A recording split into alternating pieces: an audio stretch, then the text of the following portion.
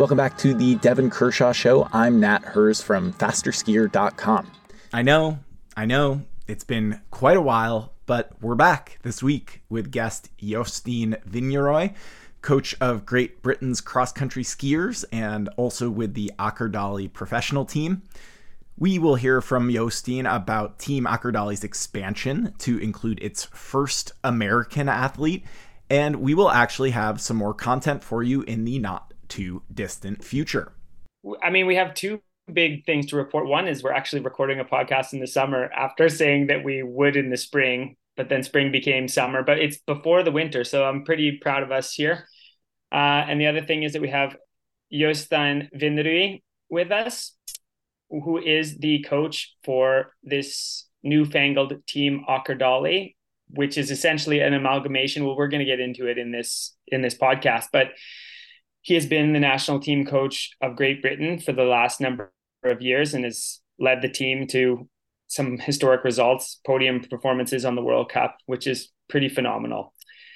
Now, this Team Aker Daehlie is quite the interesting amalgamation of great racers from around the world, as well as great Norwegian racers and a whole ski classics team as well, which we'll get into. But who is Jostein? Jostein is a ski coach that I know well because he actually coached me later in my career. So it's really fun to have him on and have a little chat. But I don't know exactly where you started. You started up in northern Norway, but from what I know of you, when you were moved down to southern Norway was when you were heading Team Sinfjell and then moved over to Team Telemark and had some great results and amazing development in that private team here in Norway before moving on to be the head coach of the Great British national team and now Team Aker Daehlie. So we're thrilled to have you, Jostein. Thanks for making the time.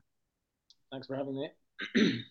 Wait, can we start? I recall, so I feel a little bad. I took a lot of Jostein's time and talked to all of his athletes in Slovenia, and I was going to write a story about this like weird, as Devon described it, like team that amalgamated athletes from Great Britain, Latvia, now the United States. And I kind of ran out of time and got pulled into some other things. But one thing that stuck out that I actually wanted to ask about was, if I'm remembering correctly, Jostein, you said you used to be a policeman. And I'm wondering if you have any good stories you could start out with from your time as a policeman and how does any of that translate into your career as a ski coach at all? Yes, that's true. I was a policeman for some years before being full-time ski coach, and of course there are lots of transitions there and things I learned in the police that I can use in cross-country skiing. Chokeholds. Yeah, but I have what I learned pretty fast as a coach being out on races was that because of some of the situation I've been in as a police officer, to make decisions on a ski race, for instance, what walks to shoes or things like that, are not as hard as some of the choices I had to do when I worked as a policeman, and also together with colleagues there. I was never in a situation where I, for instance, had to fire shots or anything like that, but I was very close to colleagues who had to do that decision, and I've pulled weapon myself and being in some tough situations. That's just how it is in that to work as a policeman sometimes. So then to come to the ski environment for me was a very calm and relaxed place compared to what I was used to. Even though, as some say, in a ski stadium, there is always enough stress for everyone. There is lots of stress everywhere. So then if you can be there and be calm and cool-headed, then you actually have an advantage. I learned pretty fast. So that's maybe the biggest learning point I have from being a police officer. We always have a little bit better time than we think we have. Maybe not the athletes out there racing, but when we have to do decisions, sometimes if you stop and take an extra second or two to have a thought or discuss or ask a colleague about something, you will end up doing a better decision. So that is maybe the biggest one. And before that, when I was younger, I also used to work with troubled kids who was maybe moved out from their families and stuff like that. So that combination is perfect for a ski coach. If you also know something about technique and training, then you know athletes like Devon, they work really well when they have clear frames and you make good deals with them and stay to them. Then you get trust and they start believing in you. So yeah, maybe the best way to describe it. Even on a bad day on the ski trails, generally nobody gets stabbed, as opposed to the mean streets of Norway. Well, Devon is maybe he's still muted. He's turning over a new leaf of silence in this 2024 winter edition of the podcast. So maybe I'll throw another sort of question, which I think some listeners, I'm sure, are actually probably at this point quite familiar with Team Aker Daehlie, but I imagine your team, I think, has grown and evolved a little bit in this past off season. And just wondering if you could tell us a little bit. Like, it seems like you guys are in sort of growth expansion mode, have been really successful in the last year, and wondering if you could just maybe take us on like a 2-minute life history tour of Team Aker Daehlie, like just sort of where you guys started and how you guys have evolved into who you are this season with British athletes, Latvian athletes, American athletes now. Maybe there's some others I'm missing. I'll try. 2 minutes maybe too short. I'll try. We have if I say our way into the team, our meaning from the British national team, where I've been coaching full time since 2017. We were in a huge crisis last summer. We lost funding from UK Sports, and we ended up being very in doubt if we actually could have a program. We had to go to the core there. We had to use go down to one coach instead of two coaches. We had to go down to one boxer instead of 2 or 3 boxers. The athletes didn't have a camp program. Me and Hans Christian Stadheim has been working with me for many years in Great Britain.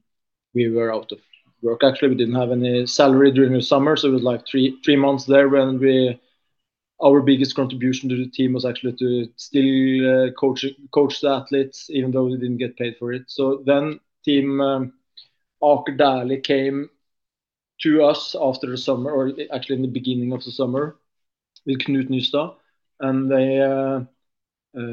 they were looking to see if it was possible to do something with a national team they talked about. And then I told him that if you want, we can actually start tomorrow. But we were then a team in a cooperation with Swix, and Daehlie is one of the main sponsors to this team. So of course it was a bit complicated there, but it was okayed from both sides that was a way to do it. So then officially GB Snowsport and Team Aker Daehlie are partners. So it's like they are our biggest sponsor, but in that package it's a lot. And then Team Aker Daehlie then was had a group of all-round skiers and had a group of long-distance skiers and a group of para skiers. The para athletes, they are, I would say, the core of the whole team, because without a para program, we would never had the sponsors on board. We have a huge foundation in the bottom called V, which are working to get inclusion and get people with a handicap and a way into sport and a way into life in general.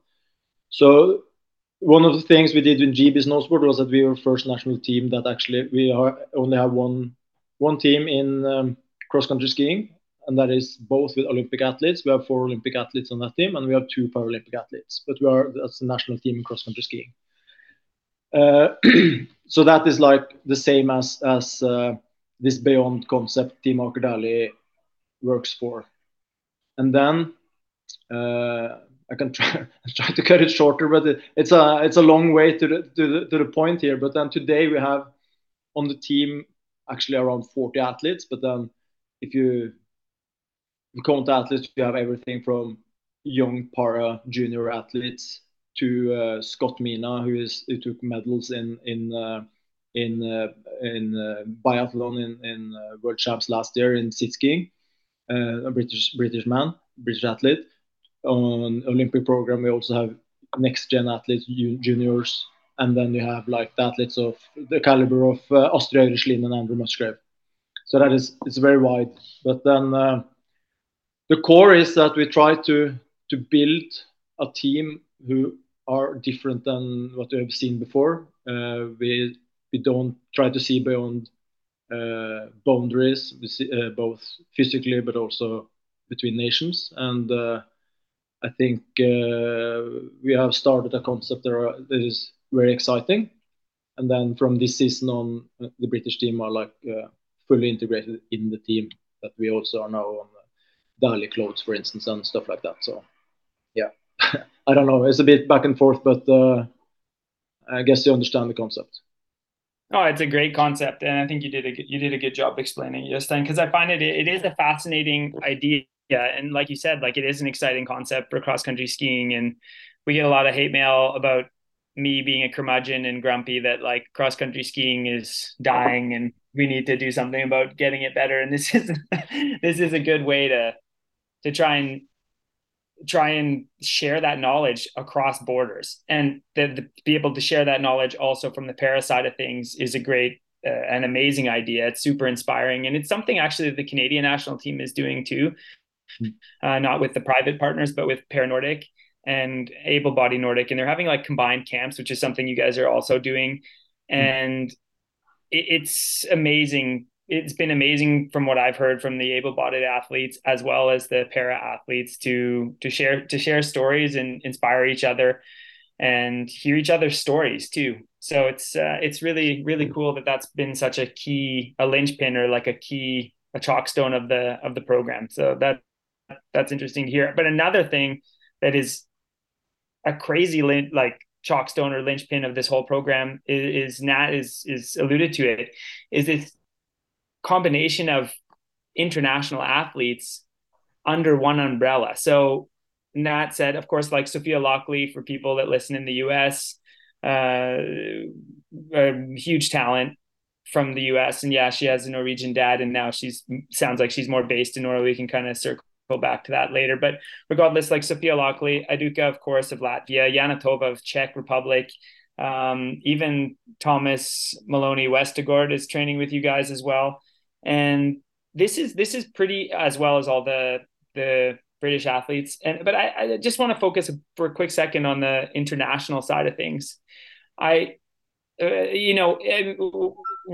also has top tens in the World Cup, so he's no slouch. But he's, just to be clear, he's training, like he races for Ireland. Is that right? Exactly. Sorry, he races for Ireland. Yeah, he lives in Trondheim, but he races for Ireland. But regardless, I just want to spend a quick second on like Aiduka, Yanatova, and Laukli to join the team. I mean, these are heavy hitters from the women's side of things. I mean, all of them have top 10 results. And then if you look to what's on the website, but also people that are in the know, you did some heavy recruiting with some amazing female athletes as well, not just Astrid Øyreslien, who was a huge breakthrough last year, coming from the ski classics into normal World Cup racing and having success. But you have like Silja Theodorsen has joined the crew as well. And that's why I wanted to spend a little bit of time on the women's side of things, because it's not easy putting together a team in general, regardless of gender.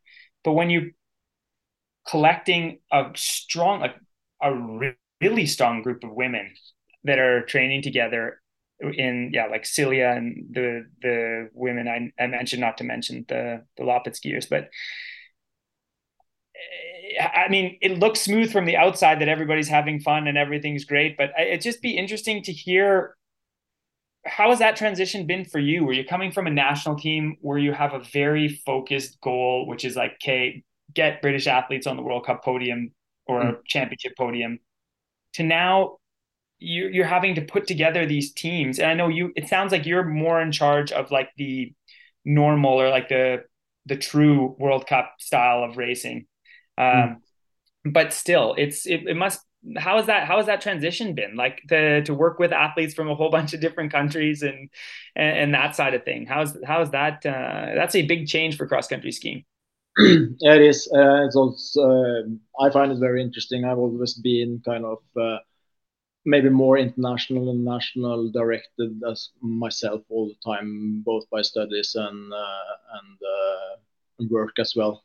Worked abroad and always looked outside of the borders of Norway to see how things are done. So I'm kind of used to that international environment in one way. But then, as you say, since 2016, 17, full-time work with the British team. There've been we have had one woman who was on the Olympic team until 18-19 season, and two women the last year, Nicole Baith and Annika Taylor. But after they stopped skiing, we haven't had women, so we only have focused on this bunch of boys or men, as I actually are now, getting over 30 already, both young and messy. So about time to call them men. So that's a change then to get these women on board in the team, but only in a positive way. We started last year having Patricia Eiduka coming into our team. That was a really good spark into the team. We needed some fresh blood in, to say it like that. She had a good match with the rest of the team. And also, I want to just interrupt and just remind folks. Patricia Eiduka is she's 23 years old from Latvia, not traditionally a powerhouse cross country ski nation. Just for folks who don't know who that is, right? No. And when we started to work with her, we knew her results. She had a silver in under 23 world champs and did good junior races, but then first time we saw her skiing, Hans and I, we were just looking at each other and it was like, what? How did we get this in our hands? This can be gold. You could immediately see that she has what it takes to be a good skier, and she also proven that last season when she won the under 23 overall for women, which is a great achievement. We never believed it was possible for her, and she was fifth as a best result in the World Cup race. But that also gave lots of inspiration to the others. And you know how it is when you get good results in the team, that makes others relax. It doesn't necessarily feel that all the pressure are on them. So then most of the others also had a good season. Jimmy was James Clognet was doing a final for the first time in the World Cup sprint in Davos, and Mussy was back on the podium and had a very good, especially the start of the season. But then in the overall, he had a good season. We're talking about the two British guys, James Clugney and Andrew Musgrave is yes. Mussy. Yeah, that's Mussy. And then Andrew Young struggled a bit more, but he and Jimmy managed actually to be sixth in the world champs in team sprint, which is a great effort for us. It was like only seconds behind Canada and Sweden, which would have been cool to beat. But then just means that to get new people in the group, but also from other nations, get some other perspectives into things, that is just good for the group. And it was also very good for Hans and me, we are coaching Patricia, to get a new athlete to work with and get other challenges that we had before. And I think that was good for the rest as well. And then building on to this season, it was natural to have a cooperation and try to get Katarina Janatova into the team. She is the girlfriend of James and wanted to base in Norway. And I started working with her a little bit as well last season, and we have had a cooperation and managed to get her in the team, and with a nice agreement with the Czech Federation that she will stay in Norway during the preparation summer season. Same terms as Sophia Laukli. It's like doing the prep season based in Norway, and then when the World Cup starts, they are back with their teams. Eiduka and Thomas Malone Westgård, they're in another situation. They will travel with us as team members, just as the British boys, and get the full WOC support and everything there. So it's like we are a team of 6 athletes next season. Going to the World Cup. How does it work? I mean, I'm really curious about, are you writing the training plans for basically all those athletes and kind of their most focused coach? Like, has that do the different like ski federations or national teams, are they sort of trying to still, you know, be leading or guiding their athletes training? Or like at this point it's like for Sophia Laukli, for example, like, are you writing her plan and, you know, you'll kind of have conversations with US ski team staff, but like that's sort of your role at this point?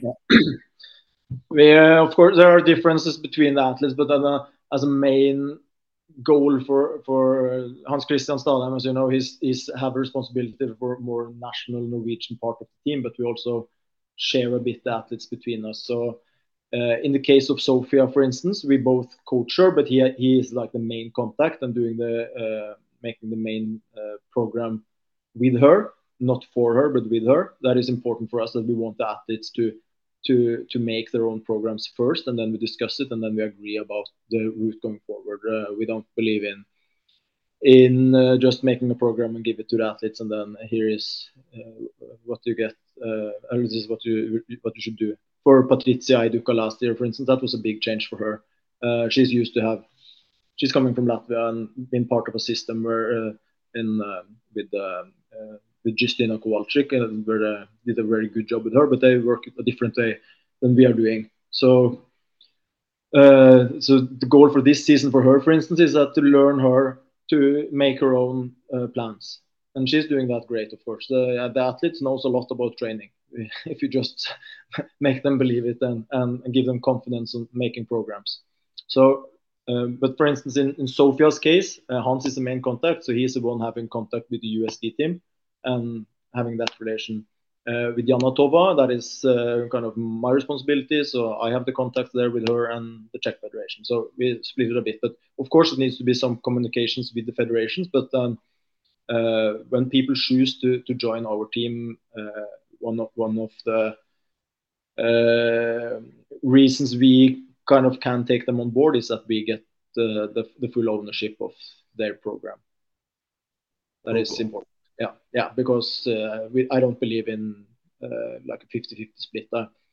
I've tried that before. It didn't work. And that's a really good point. I mean, it is true. You can't have too many cooks in the kitchen, and especially athletes that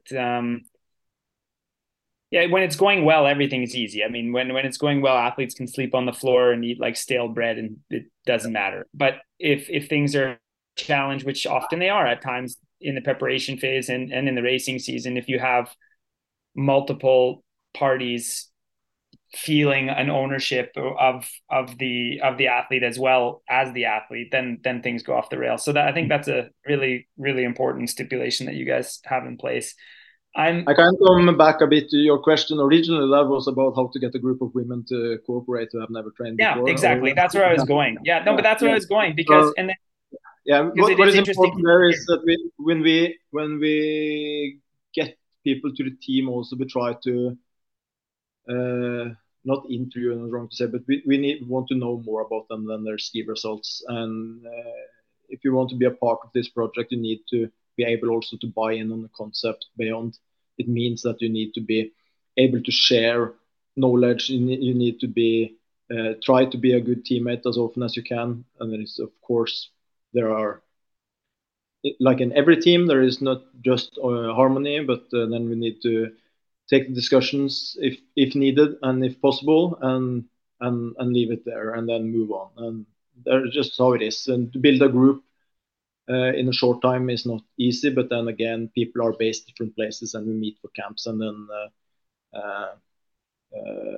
I think we have sorted it out pretty well so far. And you see it also with the athletes we have now. The funny thing there is that you see, for instance, there is a group of athletes based in Lillehammer or based in Oslo, and you see they search to each other outside camps as well. So, for instance, in Lillehammer, where Jana Tova is based, also Amalie Håkonsen-Os, which is a very good Norwegian skier, just around the World Cup team.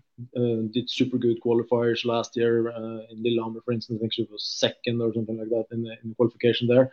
But they then train more together than they've done before, and I think that's good for both of them. So they kind of develop in the team, and we saw the same. Aiduka has been based in Oslo for quite a few weeks during the summer, and then she and Silje trained together Theodorsen and meet up. And like on Friday, I was doing bounding. I did not do bounding intervals. That's wrong. I was on an electrical bike. But Silje Theodorsen and Sophia Laukli did bounding intervals, and Hans Christian was chasing after them, and I carried some stuff up to the top for them. But then you see that those two girls meeting up there, and then for Silje then to have this interval together with Sophia, which you've seen how fast a runner she is and how good she is in this, and then you know that you are up on the highest level in the world. So then there are something in there. But then again, when those two go out doing double poling intervals, Sophia have to chase Silje. So you see everyone have the different strength, and I think that will make them good as long as they stay healthy and avoid injuries. I have a bit of a different style question, but so what I think is fascinating about the concept we've covered already, that you have a long distance team, you have a next gen team, which is kind of borrowing the next gen side of thing is almost borrowing from football, like soccer, where you have like an academy essentially that you hope to be a feeder into either the national team or the next level of the Team Aker Daehlie team, which is a great concept. Something that I think cross country skiing has been lacking, really. I mean, the Norwegian team has done a good job of that with a junior national team for a number of years. So has Sweden. But even the likes of the US has done an amazing job with development lately. But Canada, for example, when I was growing up, we had a very strong national junior team, and then they shelved that. And it looks like finally there's bit better development happening in Canada very recently, but there's a lot of 15 plus years of darkness with development when you lose that academy piece. So I find that like super fascinating. But one thing that and you don't have to answer this just then if you don't want to, I'm not a journalist, we're just talking shit.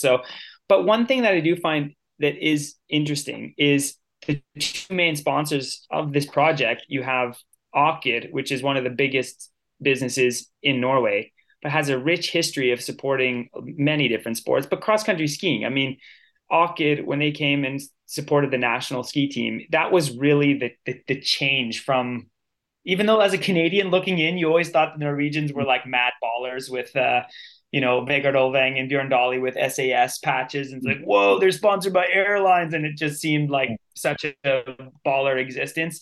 And then even like Kvetsko or whatever, like big Norwegian banks that were sponsoring the team. But really when Aker came into the team, and I can say this because my wife was part of this transition, it really, they came in with a lot of money, but not just money, they expected a lot too. And it kind of became more professionalized.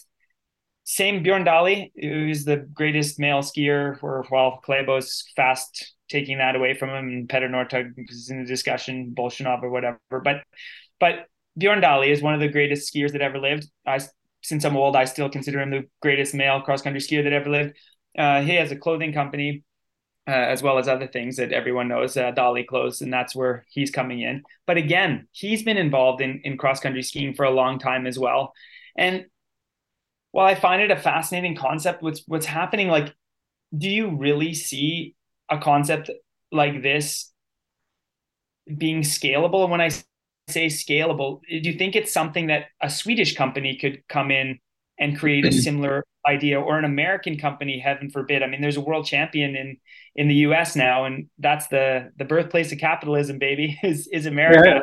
Yeah. So I guess my question, this long rambling question, is very fascinating idea, seems to be working right now, really cool concept. But do you believe that cross-country skiing can move in this direction? Like, do you kind of understand what I'm asking? Yeah, I think if you we may not end up like biking with only professional teams. Maybe we have a combination. I don't know. There is huge different interests in teams, but what we see already now is that there is a team in Sweden called Eksjöhus. They're trying to build some of the same, where Marte Kristoffersen is the coach now for the long distance team, but they have also established an academy. They are recruiting super talented juniors into their concept. And you see Lager 157, as you say in English. They have Alvar Mühlbach on the second season now. So you see some of the big teams recruiting young athletes. Ragde recruited this Oscar Oppstavike, who won Kanaler and the roller ski race, beating Max Novak and Daniel Stock and Musse, all of them in the finish rate. He's still a junior, 2 years left. So you see private teams now investing more in younger athletes. And I'm pretty sure that when their athletes then starts to shine on a bigger scene, they want to take credit for it, of course, because they are kind of the reason, one of the reasons that they can have their breakthrough. So I think it will be next 5 years will be very interesting to see what will happen. It's unrealistic to believe that Norway will cut down their World Cup team and stop sending out, stop having a national team cross country skiing, and same with Sweden and Finland and Italy and France. But maybe you see what we are doing now, having athletes from Latvia, Ireland, Great Britain, maybe the Spanish team want to have someone. Next camp we are going to know, Esteve Altemiras from Andorra will join us on the camp to be a part of the group, see what that is. Maybe he will join forces next year. There's like, for small nations, I believe cooperation on this level can be super interesting. But then again, everything is decided by federations. I am also in the World Cup committee in FIS. I know that the federation take these decisions, and there are no federations who will decide that they should stop doing their programs. So, but I think we should be open-minded on it and see what's in it, what's the best for the sport. 100% sure Thomas Maloney Westgård will never have had his results without getting help from the Swedish team with skis, and to train together with the Icelandic team, as he has been doing the last season, together with Snorri Einarsson in that program. And that was a cooperation over borders as well. So, and what we have been doing with Norway since 2015, having a cooperation with boxing, but also on many other layers, like with logistics and transport from time to time and stuff like that. I think the federations at least must be more open-minded to see the advantages of having cooperations. It is not dangerous to cooperate with someone. It is most likely you will learn something you didn't know from before. So yeah. I just want to jump in here with sort of my own like thoughts and observations about this, like from having been over in Europe and like watching what you guys are doing. I mean, I think, and Devon kind of alluded to this, but I want to put a finer point on it, which is like, you know, one of the main themes that we've talked about on our podcast, like for the last 2 years, is how, you know, cross-country skiing, it's like, you know, it's like a caste system, right? Where Norway is the New York Yankees. Like they have all the money, they have all the resources, and you know, any of these other countries that want to compete, it's like an uphill battle, even if you're a relatively well-funded team like Canada or the US, let alone like a country that doesn't really have an enormous GDP or tradition of cross-country skiing like Latvia or Great Britain. I feel like it's been you know, seeing this Aker Daehlie concept like work, and the fact that it seems to be growing to encompass, you know, a Czech skier, an American skier now, like I feel like that's exciting and inspiring, you know, that we're seeing, okay, folks are starting to get creative, because, you know, the existing model of national team sponsorship isn't always working in providing athletes with like the infrastructure that they need to grow. Like one of the things I'm kind of curious about, and you know, this is maybe a little more of a rhetorical question unless you really want to get into it, Jostein, is like how much the International Ski Federation has like done to either facilitate or thwart this kind of trend toward, you know, not specific national team, but like athletes coming together. Because I think if I were FIS, knowing that, like, you know, particularly with the Russians being out of the game for the past couple of years, that like this sport is increasingly Norwegian dominated, which is really bad for the global success of the sport. And so if I was FIS, I would be doing everything I could to kind of help and nurture and support teams like the one that you've put together. And I am kind of curious, like, if that's happening, if there are obstacles that you feel like could be removed to make it easier for you guys to grow and sort of thrive. That's a good question. One thing I can mention is, like, when the news came out that we have managed to make this cooperation with Team Aker Daehlie last season, and what that was in for us, and so on. The first I got a message from on WhatsApp was Mikael Lamplot, who is a race director of FIS, and he was super happy for us. It was like, they're just positive and very supportive, and all the FIS staff out on the World Cup are super supportive to our project and are curious about it and likes it, because they also see, of course, the value of having many nations out. And but as we know, they don't have so much resources to motivate with yet.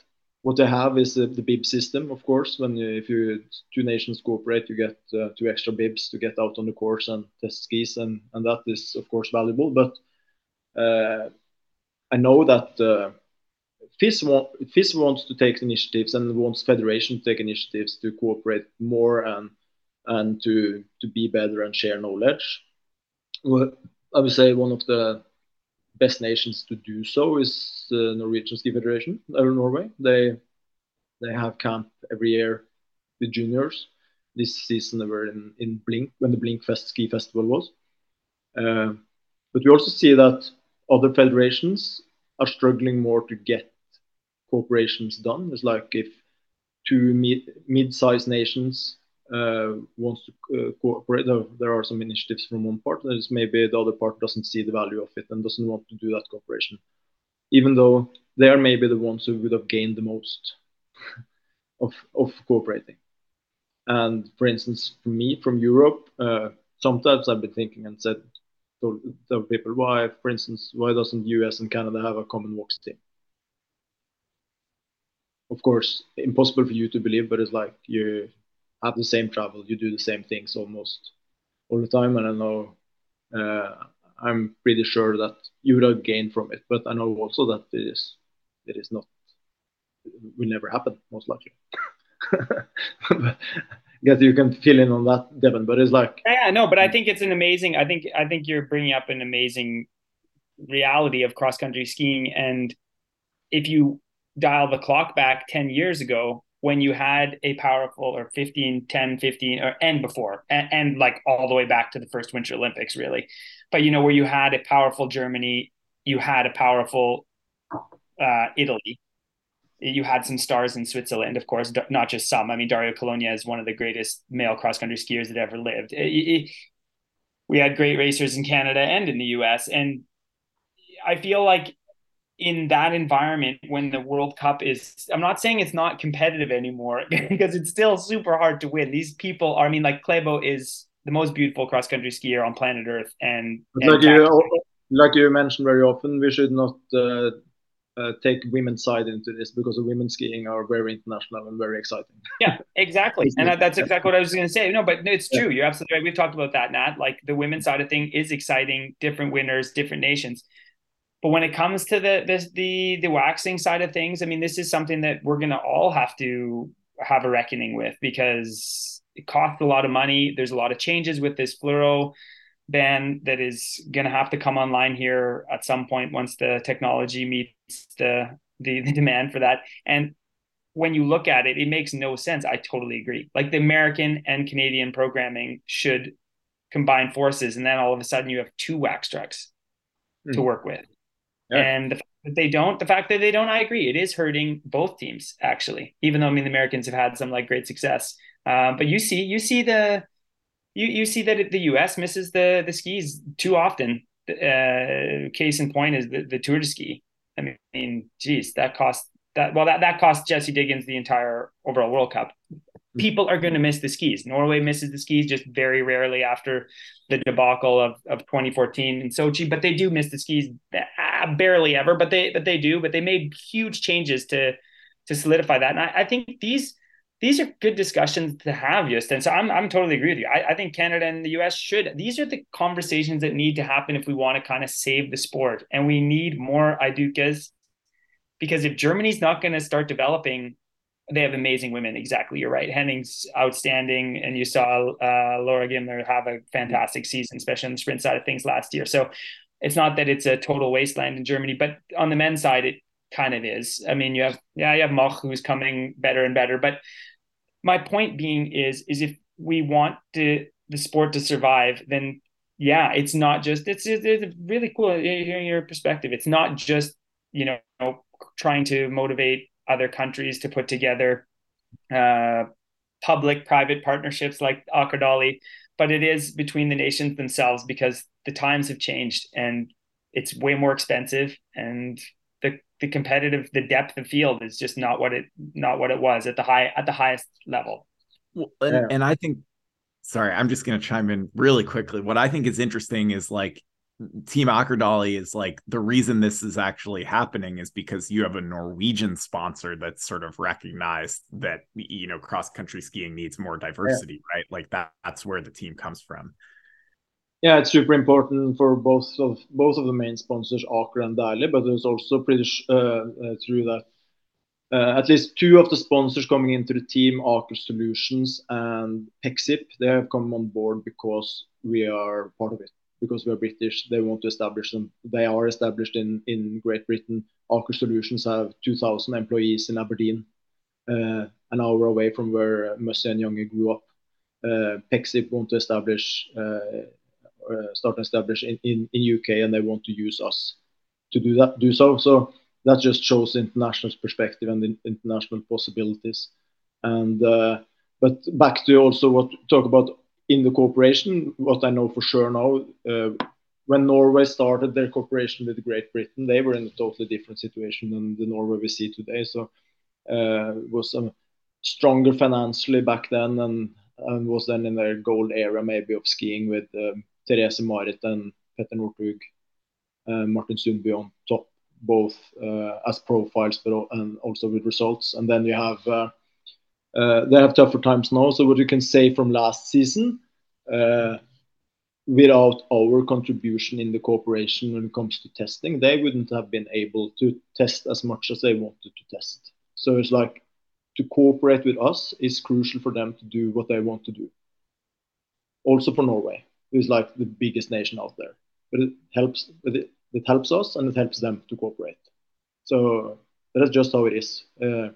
During World Champs, Joachim Aurland, who is the manager of the long distance team, he was with us almost the whole World Champs until just before Vasaloppet, and he skied 50k every day. But that was only on Norwegian skis. He didn't test any like skis, British skis, to say it like that.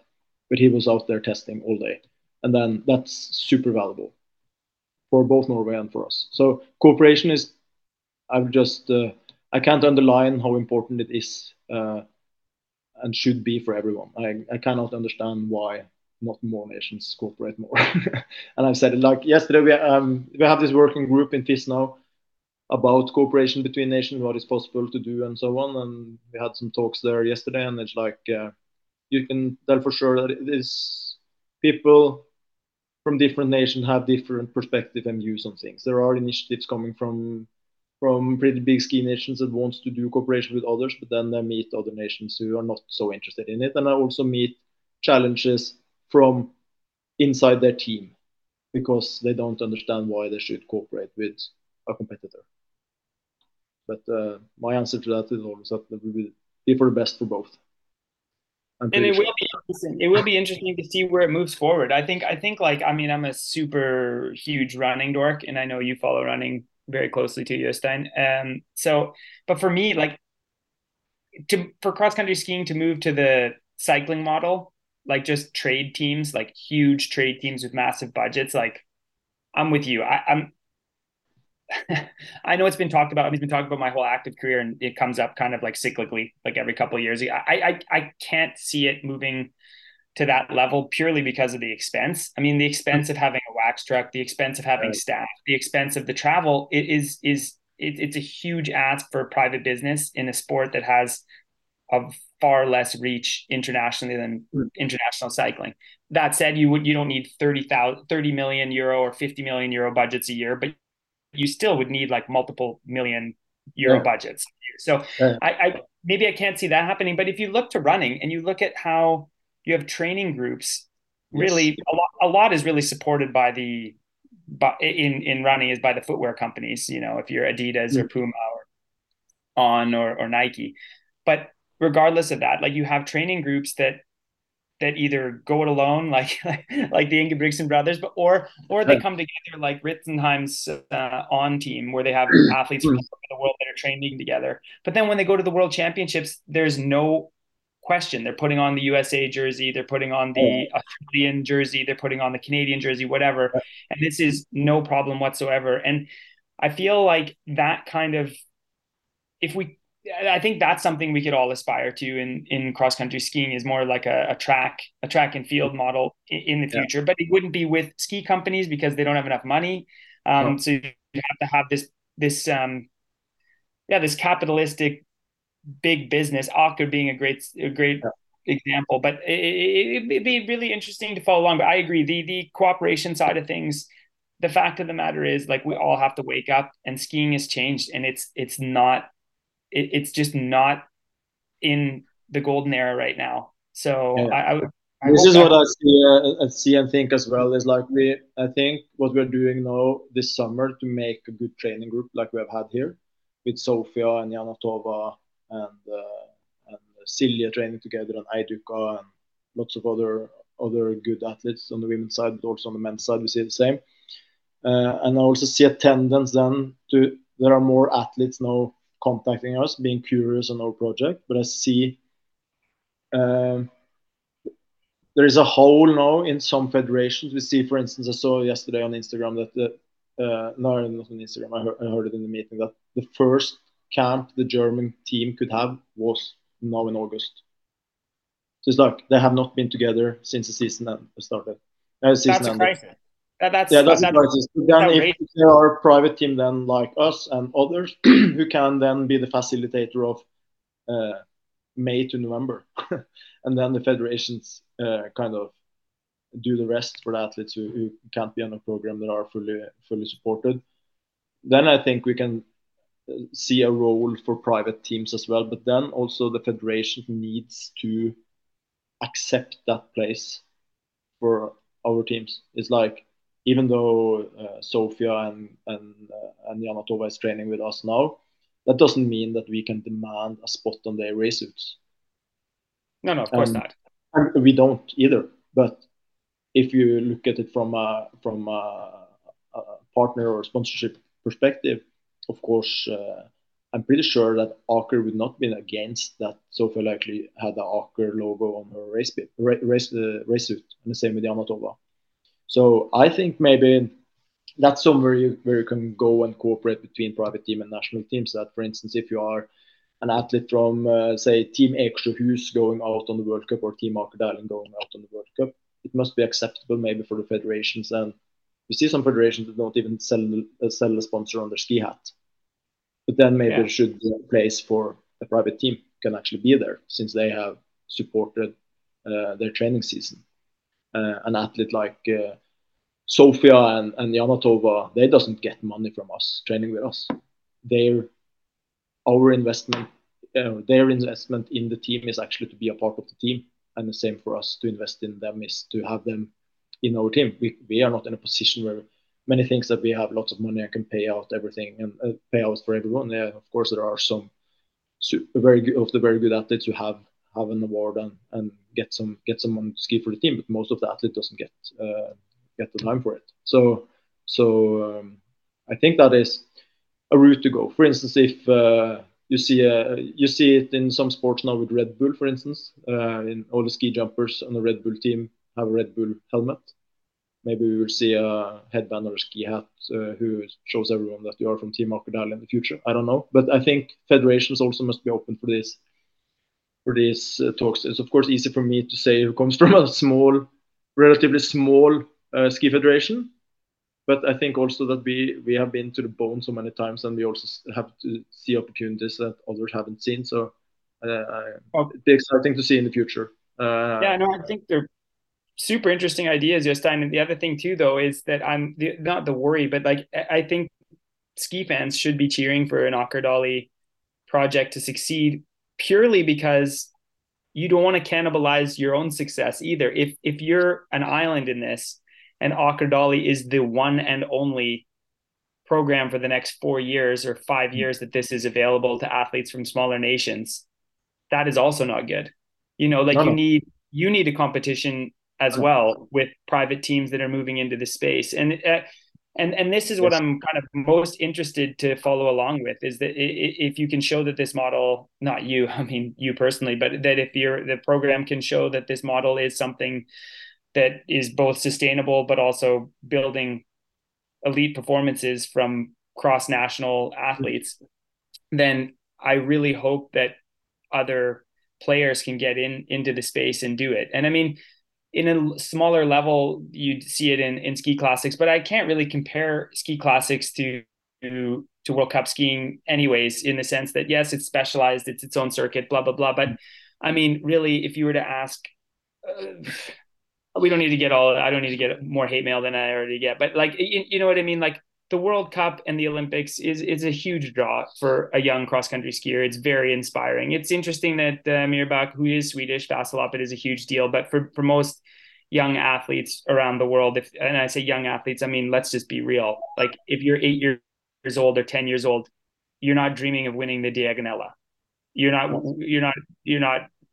dreaming of no one is. As a professional, you are. That is make that transition, of course. But you're dreaming of winning the Olympics. I mean, or the World Championships, or the overall World Cup. So it's a huge draw. So I really hope that they can, that your project can inspire others. I think it's also really interesting, like we covered earlier, about the para and able-bodied amalgamation and yeah, because I think that can inspire both people. This is like really changing gears like severely, but Norway never has but this is a curiosity. Norway never has a lack of young athletes that are willing to give everything for the ski dream. But you're seeing more and more with the ski classic. This is just kind of interesting because you're all in one team. But you look at an athlete like a young Norwegian athlete, Thomas Bucher Johannessen, who is a huge talent with under 23 medals and like a huge talent. And you see his name being listed on a long distance team, and you've seen some other young. We don't need to go through the list of like Scandinavian Cup winner types that felt like they didn't have opportunities, so they would go to ski classics.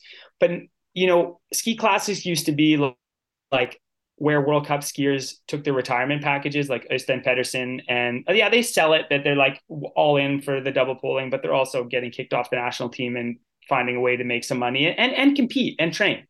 Yeah.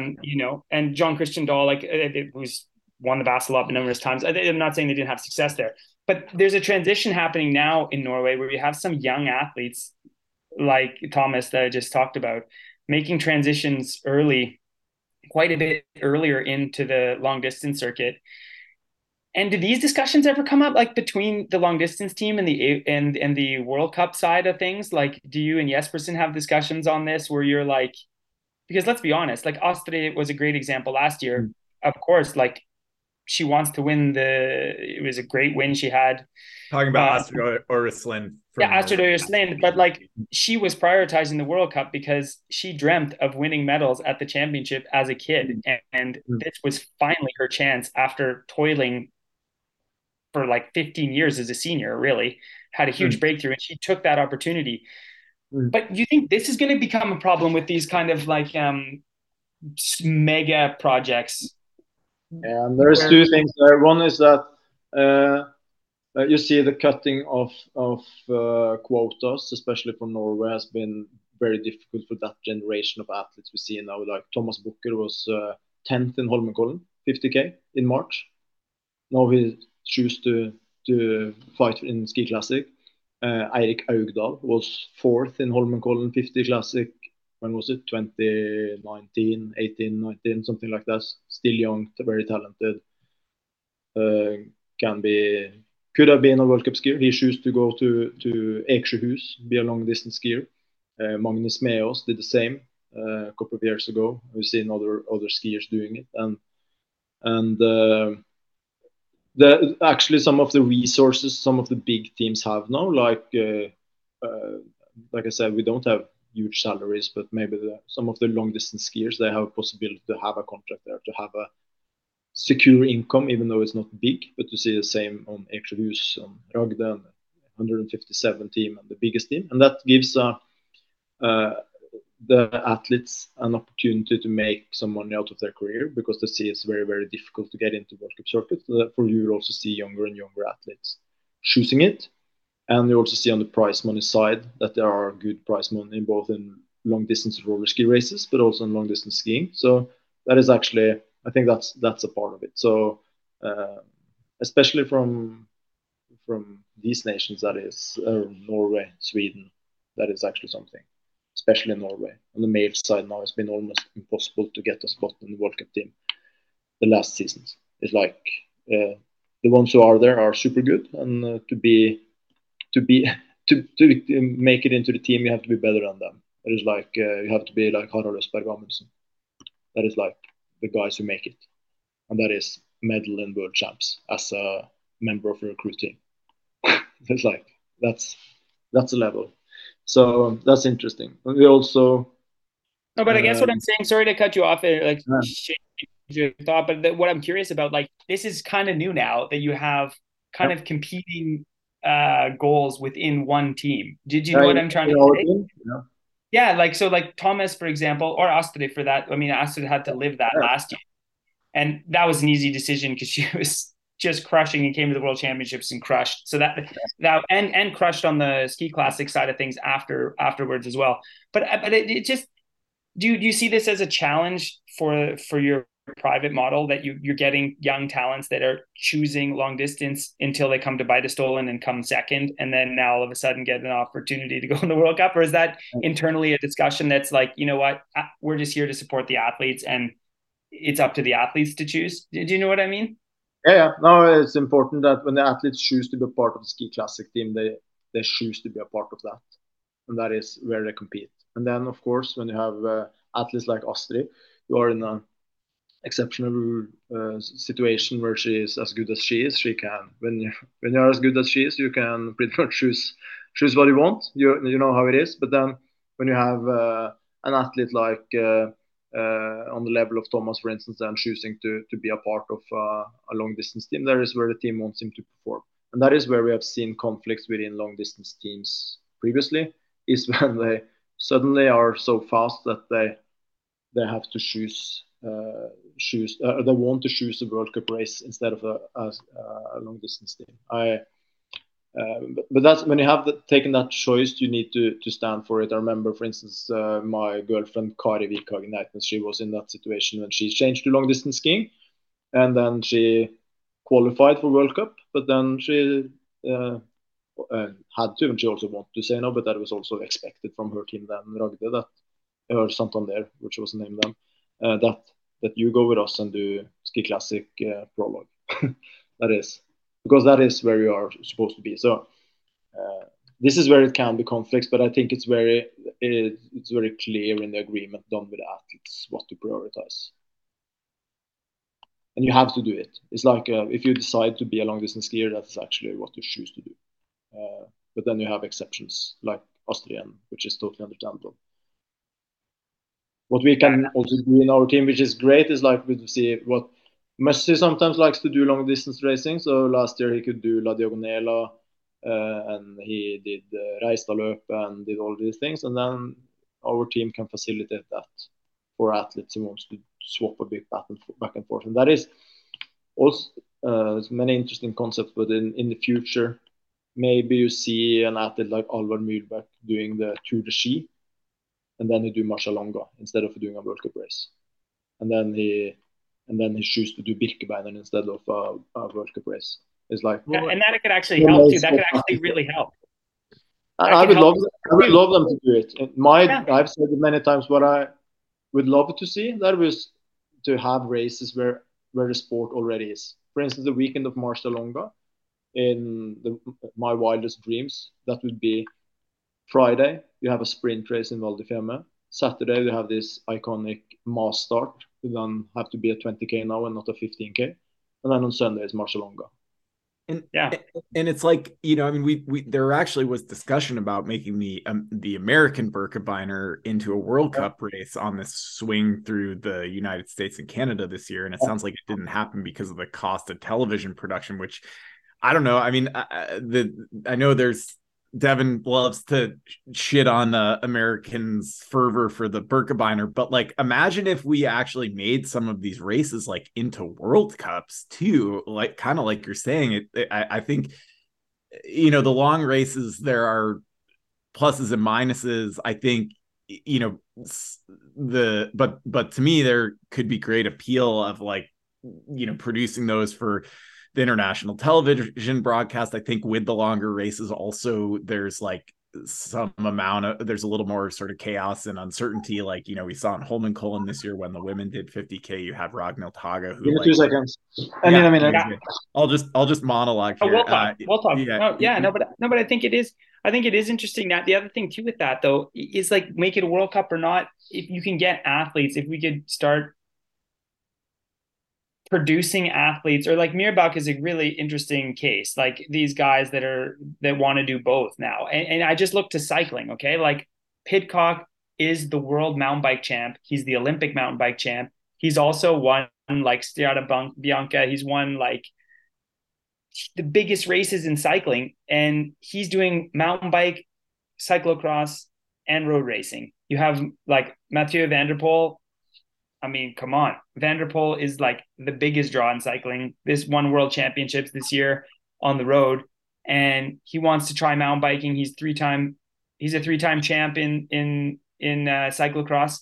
I was just saying, Jostein, I know you're a big fan of cycling too, because we talked about that a lot. But think of the era we're living in. We're in the golden era of road cycling right now, and that's saying something. Because when you have Van der Poel, Pidcock, Van Aert going across disciplines and able to win, this creates an insane tailwind of excitement. And if you could get this with the ski classics and the World Cup, like Pidcock is paid by Ineos Grenadiers. Like, he is a pro roadie that is allowed to do these mountain bike races or cyclocross as well. And if we could start getting this into the ski classics, like your idea with having the Marcialonga and some World Cups at the same place, or not, like maybe we can't get the American Birkie as a World Cup, but if you could swing it around together and start building these stories that guys could cross-pollinate and win different races, but have it more realistic in the same, like in the race schedule, make it kind of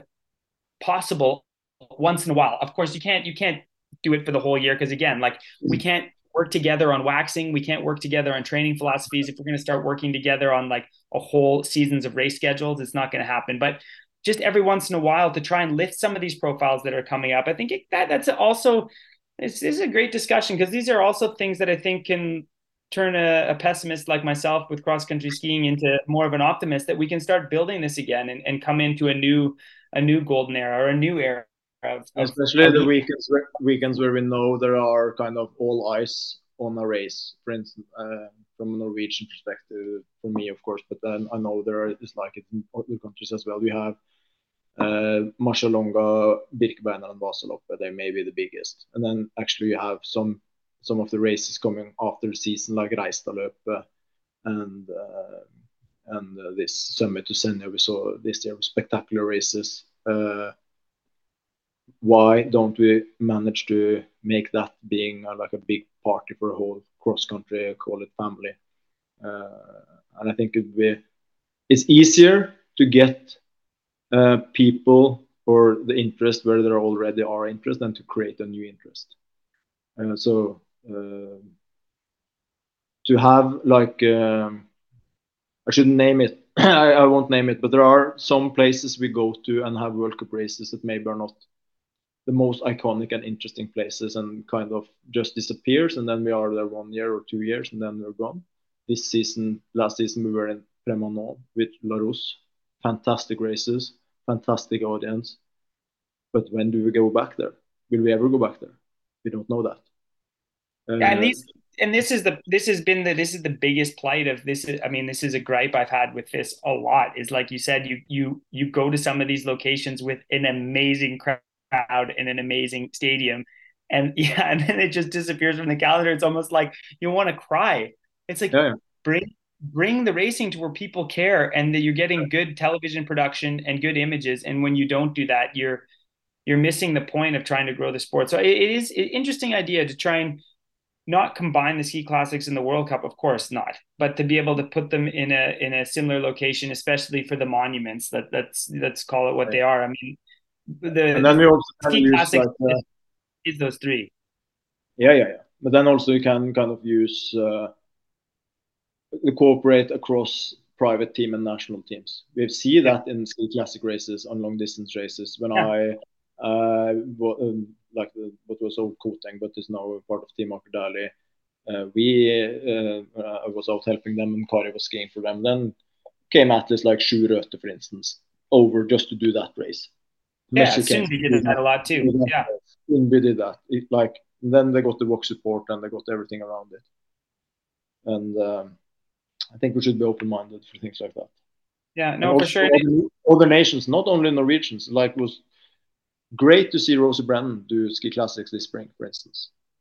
Great to see her do these roller ski races too. I think it adds to an excitement. Like, of course, the roller ski races is a bit of a sideshow, but at the same time, it's great to see profiles, like international ski profiles, doing some of these roller ski loppets, these sideshows with huge prize purses and a big audience. Like you look, I cannot believe this is possible, but there was just an article published in Norwegian media NRK a couple of days ago saying like how many people watched Blink and Top Idrettsvika. And I'm just like, holy, like millions of Norwegians in the summer are watching this shit. I can't believe it, but they are. The race was like 320,000 watching it, and this is difficult because I know cycling is in person.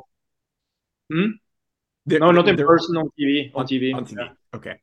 It's hard to compare it. I know I've heard that from people who works in TV, but the average number of people watching a Tour de France stage this summer in Norway, which is exciting with the Norwegian team in there for first time, was 86,000 in average. And for sure they had higher numbers from time to time, but it's like cross-country skiing in the summer is very, very popular.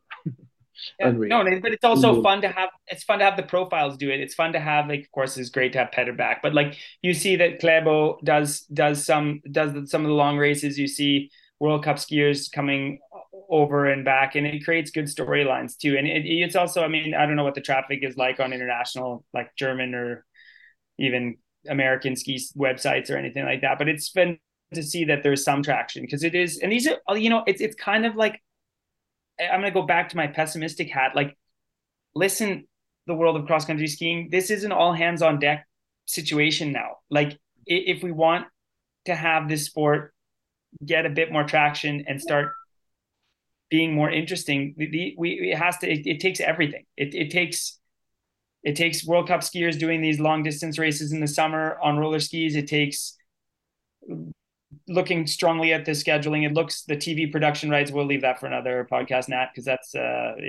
that's just how it is as well. Is of course the athletes have to choose to do these races. We have athletes who love to do roller ski races, and they find it motivating and fun and all those things. And then on the other side, you see some of the best skiers in the world not participate at all. Even if there are races in Sweden, we didn't see Jonas Sundling in Allianz Loppe, for instance. No, exactly. That's that's her choice, of course, and it's free. They're free to do so, but it would be great for the sport to have the best profiles around. Always. It always is. That's the long and short of it. So you guys are, it's like definitely way past both of your guys' bedtimes in Norway. It's like 9:20 at this point, but I do, and I've got I have a real job too. I got to make some phone calls in a few minutes here. We're right in the prime work day in Alaska, but I want to ask one question of both of you before we sign off here in a few, which is, I think Devon and I have heard sporadically from the legions of podcast fans, various questions about various like develop there. It feels like it's been actually like a pretty busy off season, and I want to ask each of you guys. I thought you had like 12 listeners. That was I heard before on your podcast. 16 now, yes, and now we have 16, baby. 16. Hopefully 20 by today, the time the podcast comes out. Yeah. Which I usually listen to it. It's only 15 though.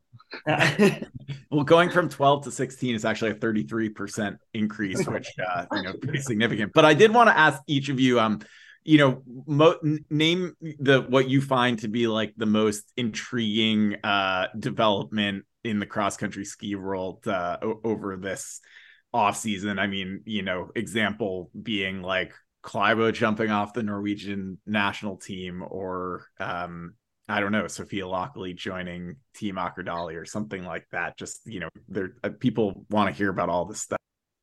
I can start. I'll start, and I'll try and keep it short for Jostein. But you buried the lead. The biggest news for me, of course, was was Klæbo not signing his agreement with the national ski team. I think that's it. We shouldn't be shocked anymore. I mean, Petter did this back in the day at the height of his powers too, but I'm still shocked by it. I still just can't believe that we can't, that the Ski Federation can't come to an agreement with the biggest profile of our sport and the most, that was, well, maybe not surprising. That's a tidal wave in the sport of cross country skiing. No question. I think another one is going to be a bit weird.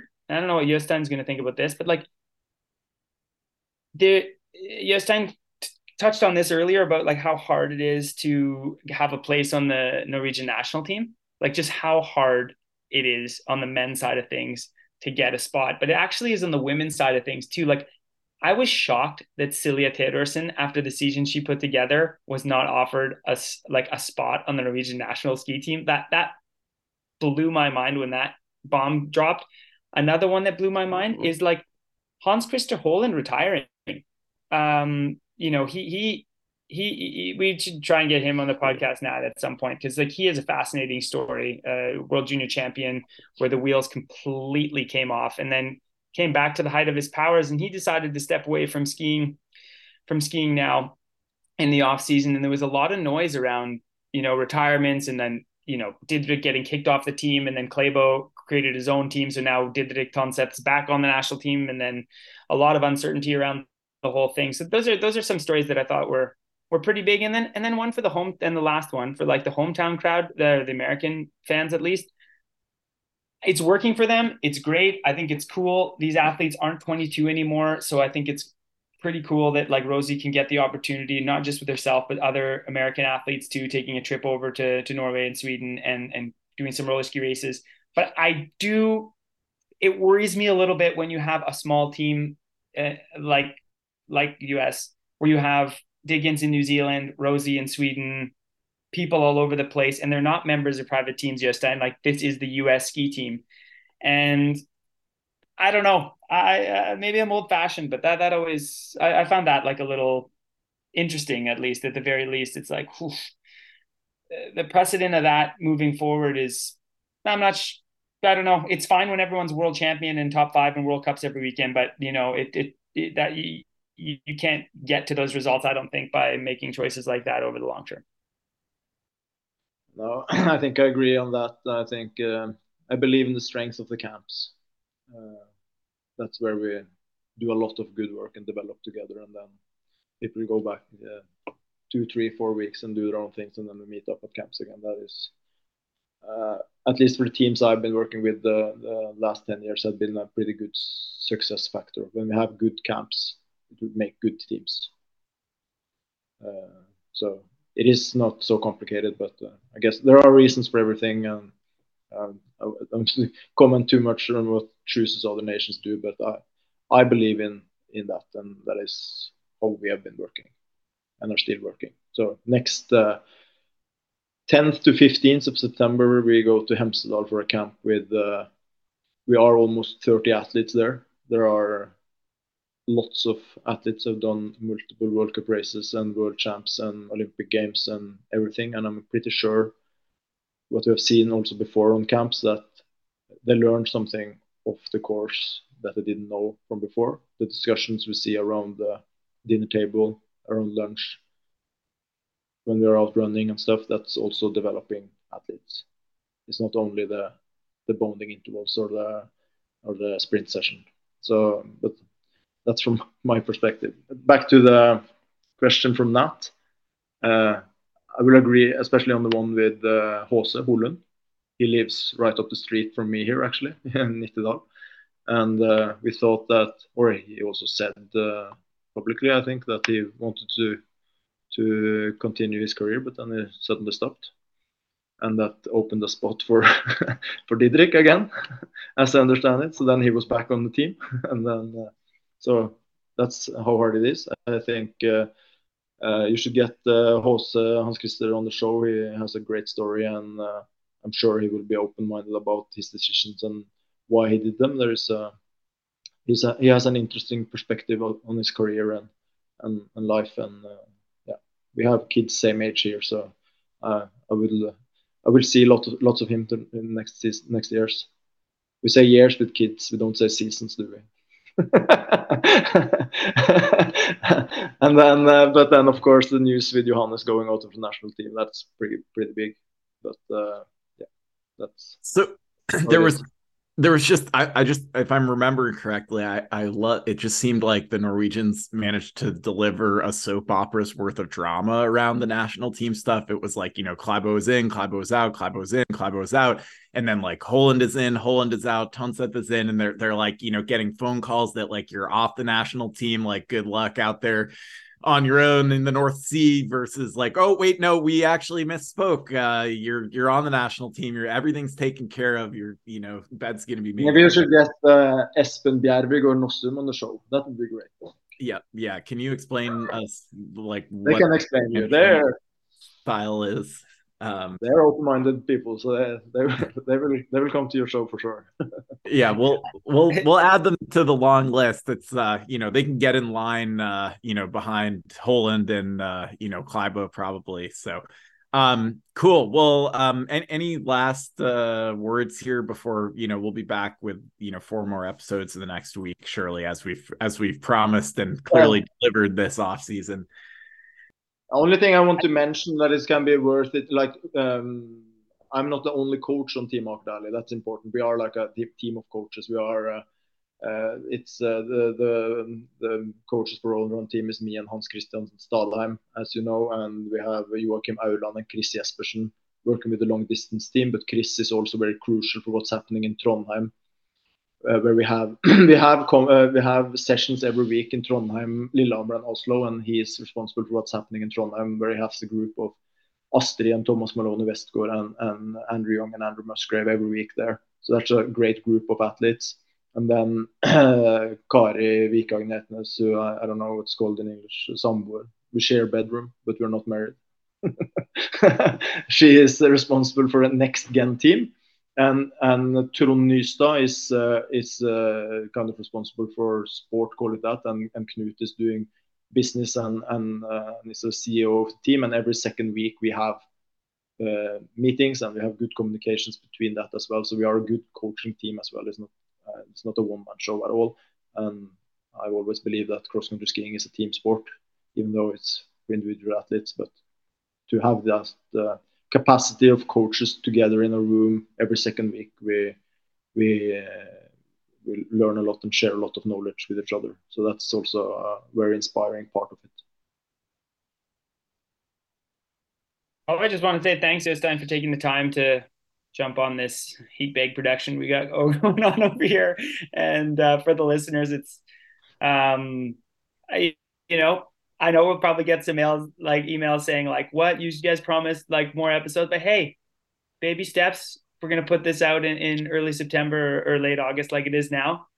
We're 4 months earlier than last year. So we're actually kicking ass. No, but I really appreciate you taking the time, and it's always great to catch up. And I think great discussions tonight with different perspectives and ways that we can make the sport we all love a bit better, and just hear how you guys are doing it. I think it's an inspiring project. So wishing you guys all the best of luck moving forward.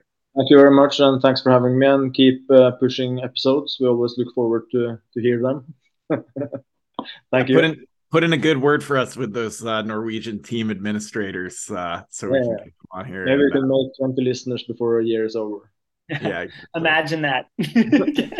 Thanks for sticking with us. We'll be back soon.